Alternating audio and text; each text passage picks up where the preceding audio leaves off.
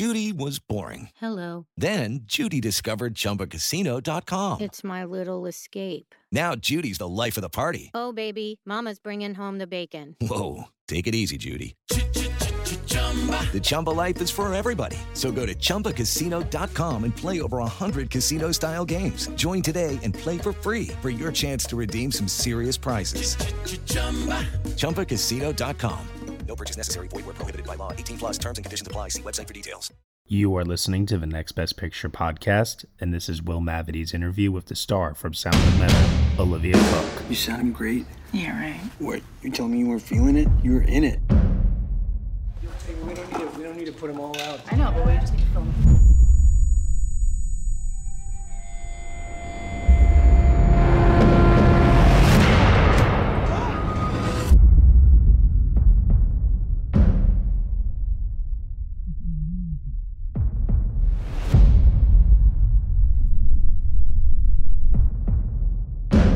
Your hearing is deteriorating rapidly. We'll come back. Till then, Lou, we just keep going, okay? No. Lou, No. let's play tomorrow. Let's see what it's like, okay? I'm gonna be like a click track. You can play to me. You have to understand, your first responsibility is to preserve the hearing you have. I can't hear you. Do you understand me? I can't. I'm deaf. I'm deaf.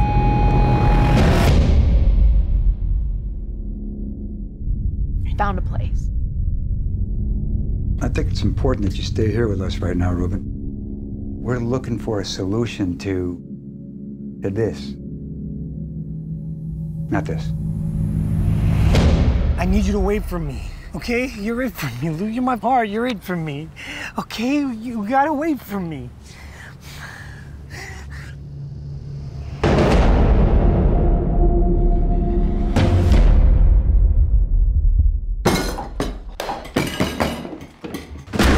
Trying to save my life.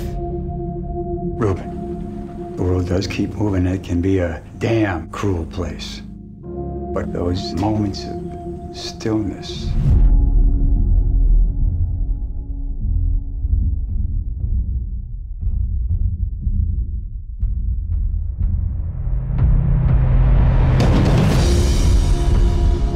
when this crappy, mundane world suddenly becomes radiant and magnificent, all the fear is gone. That place will never abandon you. So I guess first and foremost, I wouldn't say foremost, but obviously you have this kind of northern accent and I never hear it on screen. So tell me about the kind of roles historically you've taken and the tendency they've had for you to play very different accents. This had you do both French and kind of American, so. Yeah, I don't know, like, that was never my intention, but it's been, apart from a film that I did that comes out soon in America called Little Fish, I hadn't done my own accent since I started my career. And then it was just either a London, like RP, received pronunciation, or estuary accent, or like various dialects in America. And it just sort of, I think because my career just kind of went that way when I was 18, I got a role on Bates Motel and was there for 5 years. And in the middle of that, I was doing American films. That's just how it ended up. And I think because I kind of not mastered the American accent, but mastered a general American accent quite early on, and it became really easy for me to just flip into it. That's sort of just where I made my bread and butter. It's on the brain now.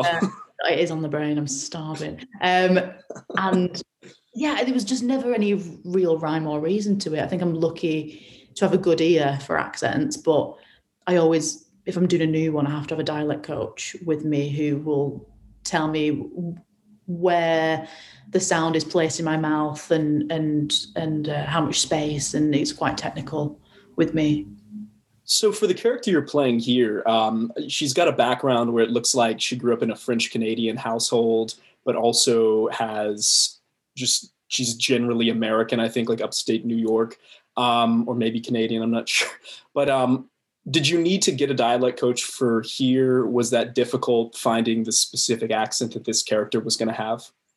Well, I think she grew up in LA. Her daddy's French, from Paris. And because I'd spent so much time in LA and doing that sort of accent where you meet people that have grown up in LA and it's not immediately clear where they're from. Sometimes they sound more East Coast than they do West Coast. And that's just because of like parents and generations back, their family was on the East Coast or their family are actually European. And so it was kind of, sometimes I meet Americans that are like that and their accent is so interesting because you hear the history in it. That I think that was kind of what I was going for. But I felt comfortable enough to do in that accent that I didn't need anyone to run me through it. And also I was living in New York and was around American people all the time, so that was kind of easier. So obviously you sing in French and you sing several times in the film, and I think you wrote at least one of the songs in the film, right? You have a writing credit? Co-wrote, yeah, with Margaret Chardet of the band Pharmacon, who was the person who taught me how to play guitar, taught me how to loop, taught me how to scream, and just is the real deal.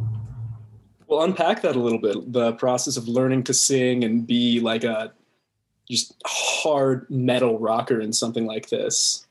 Well, Margaret, she is just it. She has this amazing band that has this really industrial sound. And so I basically just ripped off her.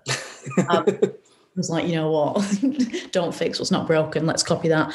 And she was just like, in order to scream, you just scream, Olivia. So we rented a soundproof studio in Bushwick and she was like, all right, just scream now. And I was just really shy about it. Just because like, unless you're like about to be murdered, when do you ever scream? And she was like, I'll do it with you. And she just like let out this roar. And I was like, all right, well, she is doing it now, but I might as well. And then once you've done that, you become less embarrassed about it. But yeah, she was like, there is no technique to it. You just scream and then you let your voice rest because you can burn out really quickly. And I think actually when we came to do the performance, I think I only had 8 takes in me before I was like, I can't make anymore. But yeah, I mean, that was it really. And then Riz was learning the drums for over 6 months and I came in quite late into the rehearsal and pre-production because another actress had dropped out. And so I only had like 6 weeks with him to learn the guitar, learn the music, loop, and then also play with him as well. So that's interesting that you only had 6 weeks because, I mean, those early scenes of you guys, like when he's kind of annoying you, trying to get you up in the morning, you guys seem as though you have like a long connection, you have a good rapport. So what kind of prep did you do with Riz to make you guys seem like kind of a believable couple with history? I mean, we had rehearsals and I'd go around to his apartment and we'd talk about our history together and the band, and we'd try and come up with names of the band and things like that. But really it was just the rehearsals, because when you've both got to learn a new skill in such a short space of time, that really exposes you. And suddenly you are really vulnerable. And I think being each other's therapists and being in that same boat was really helpful in terms of us bonding before we got into. You've watched them in unforgettable adventures, love affairs, and tragedies. Now it's time to hear their own remarkable stories. From the makers of Death of a Rock Star and Death of a Sports Star, this is Death of a Film Star. And action. Starring Heath Ledger, Marilyn Monroe, Chadwick Boseman, Robin Williams, Carrie Fisher, and Bruce Lee. Search for Death of a Film Star in your podcast app. You've seen them tell stories. Now it's time to tell theirs.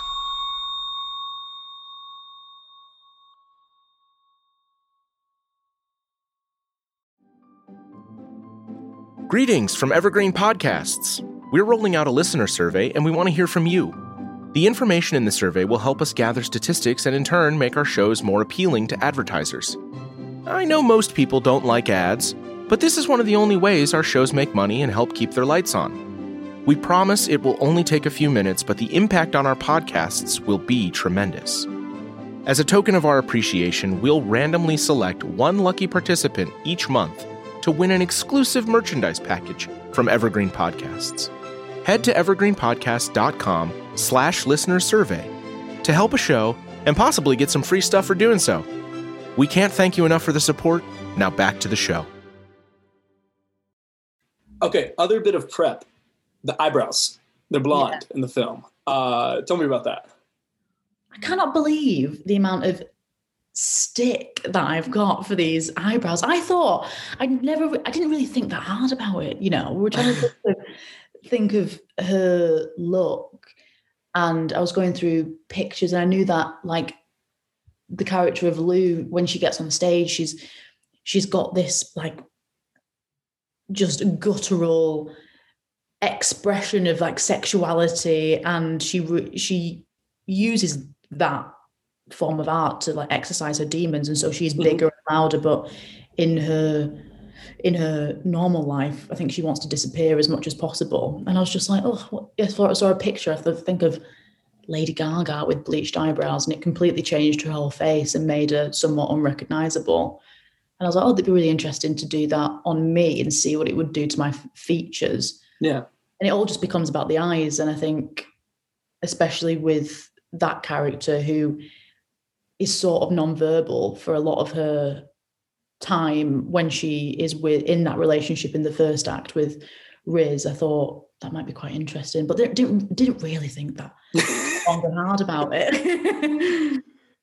So I thought one of the most interesting things about your performance is that you have to show us that you had quite a bit of your own arc when we haven't seen you for like 45 minutes of the movie, and you had to communicate yourself as a very changed person.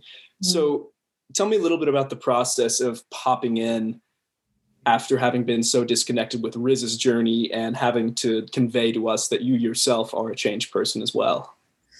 What was strange about this process is that it really felt authentic because we shot it all chronologically. So the experience in the Airstream with Riz and with Darius, the director, it felt very, very real and very intense.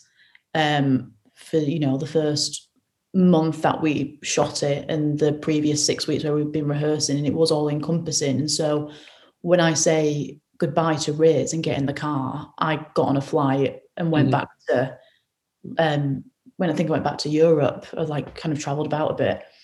And so the first time I saw them again was when I got to Antwerp, when we were shooting that for Paris. And we had all changed a bit. I mean, they'd had their own experience that I wasn't privy to.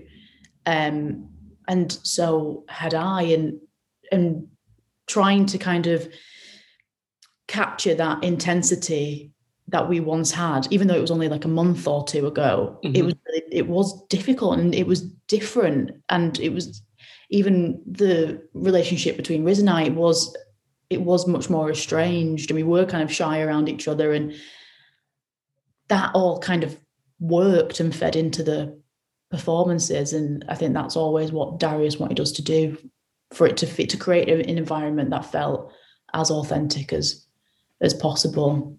But in terms of like Lou herself, like I could definitely tap into that aspect of her personality where she's found her own autonomy, and within that it's created this confidence that she never knew she had.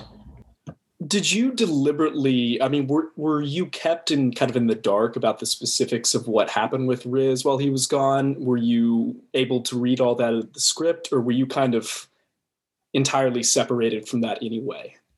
I'd read the scripts, so I knew what the scenes that he was going on to film, but in terms of the nuance of that, I had no idea really until I watched the film. You know, I imagined it in a completely different way, and it was so much more intimate and deeper than I thought it was going to be. Okay, and then where do you see that character going 5 years after the film's over? Oh, I see her she's got her own band maybe, and she's writing. Well, she's not doing that. She's writing for other people and helping produce other people's music. And I think she still probably lives in Paris. And I think her lifestyle is definitely more European. I think maybe she, after the relationship has ended with her and Ruben, and her mother's no longer there in America, I don't think there's anything really tying her to the States anymore. Yeah. And do you see a happy ending for Ruben as well? Oh my God, completely. Yeah, I mean, as much as this film is about loss, it's also about finding yourself and finding the peace within yourself. And so, yeah, for me, when I saw the ending, and even more so than when I read the script, it always felt so hopeful to me, especially with that character. All right, so what are you working on next? I am on a Apple TV show called Slow Horses, and I'm about to go on to the Game of Thrones prequel called House of Dragon. Oh, very cool. I think I'd read that. That's very exciting. And lastly, do you guys put butter on your sandwiches instead of mayo? Butter and mayo. Butter and mayo. But you do put butter on sandwiches, period. Yeah, you guys do too. No, we don't put butter on sandwiches. Really? Yeah. Why? Why wouldn't you just put butter on everything? So I love butter. I mean, I don't begrudge it. It was just entirely foreign to me. I remember I read some book, as The Dark is Rising, one of those, children's books back in the day, and she was putting it on like a roast beef sandwich and there was butter on it. And then I was like, on a roast beef sandwich? Are you joking? Oh, I've never heard of that. Oh, go out to the grocery store, get yourself a lovely stick of butter and just slather it on. Slather it on everything. Yeah, my doctor will kill me, but I will. You know what? Life's at the moment, just, get it down your neck. All right. Well, thank you so much for taking the time to talk. I thought you were lovely in this performance, and can't wait to see you in Game of Thrones and everything else in the future. Oh, cheers. Thanks, Will. Get home safe. Thanks so much. Hey everyone, thank you so much for listening to Will Mavity's interview with Olivia Cooke here on the Next Best Picture podcast. Sound of Metal is currently nominated for a Golden Globe Award, a Screen Actors Guild Award, and 5 Critics' Choice Awards, including Best Picture. It is currently streaming on Amazon Prime. You have been listening to the Next Best Picture podcast, and you can subscribe to us anywhere where you subscribe to podcasts. We are proud to be part of the Evergreen Podcast Network. If you are feeling generous, head on over to Apple Podcasts where you can rate us 5 stars, leave us a comment, and let us know what you think of the show. We really appreciate your feedback and your support, which you could lend on over at Patreon. For $1 minimum a month, you will get some exclusive podcast content from us. Thank you so much for listening, as always, and we shall see you all next time.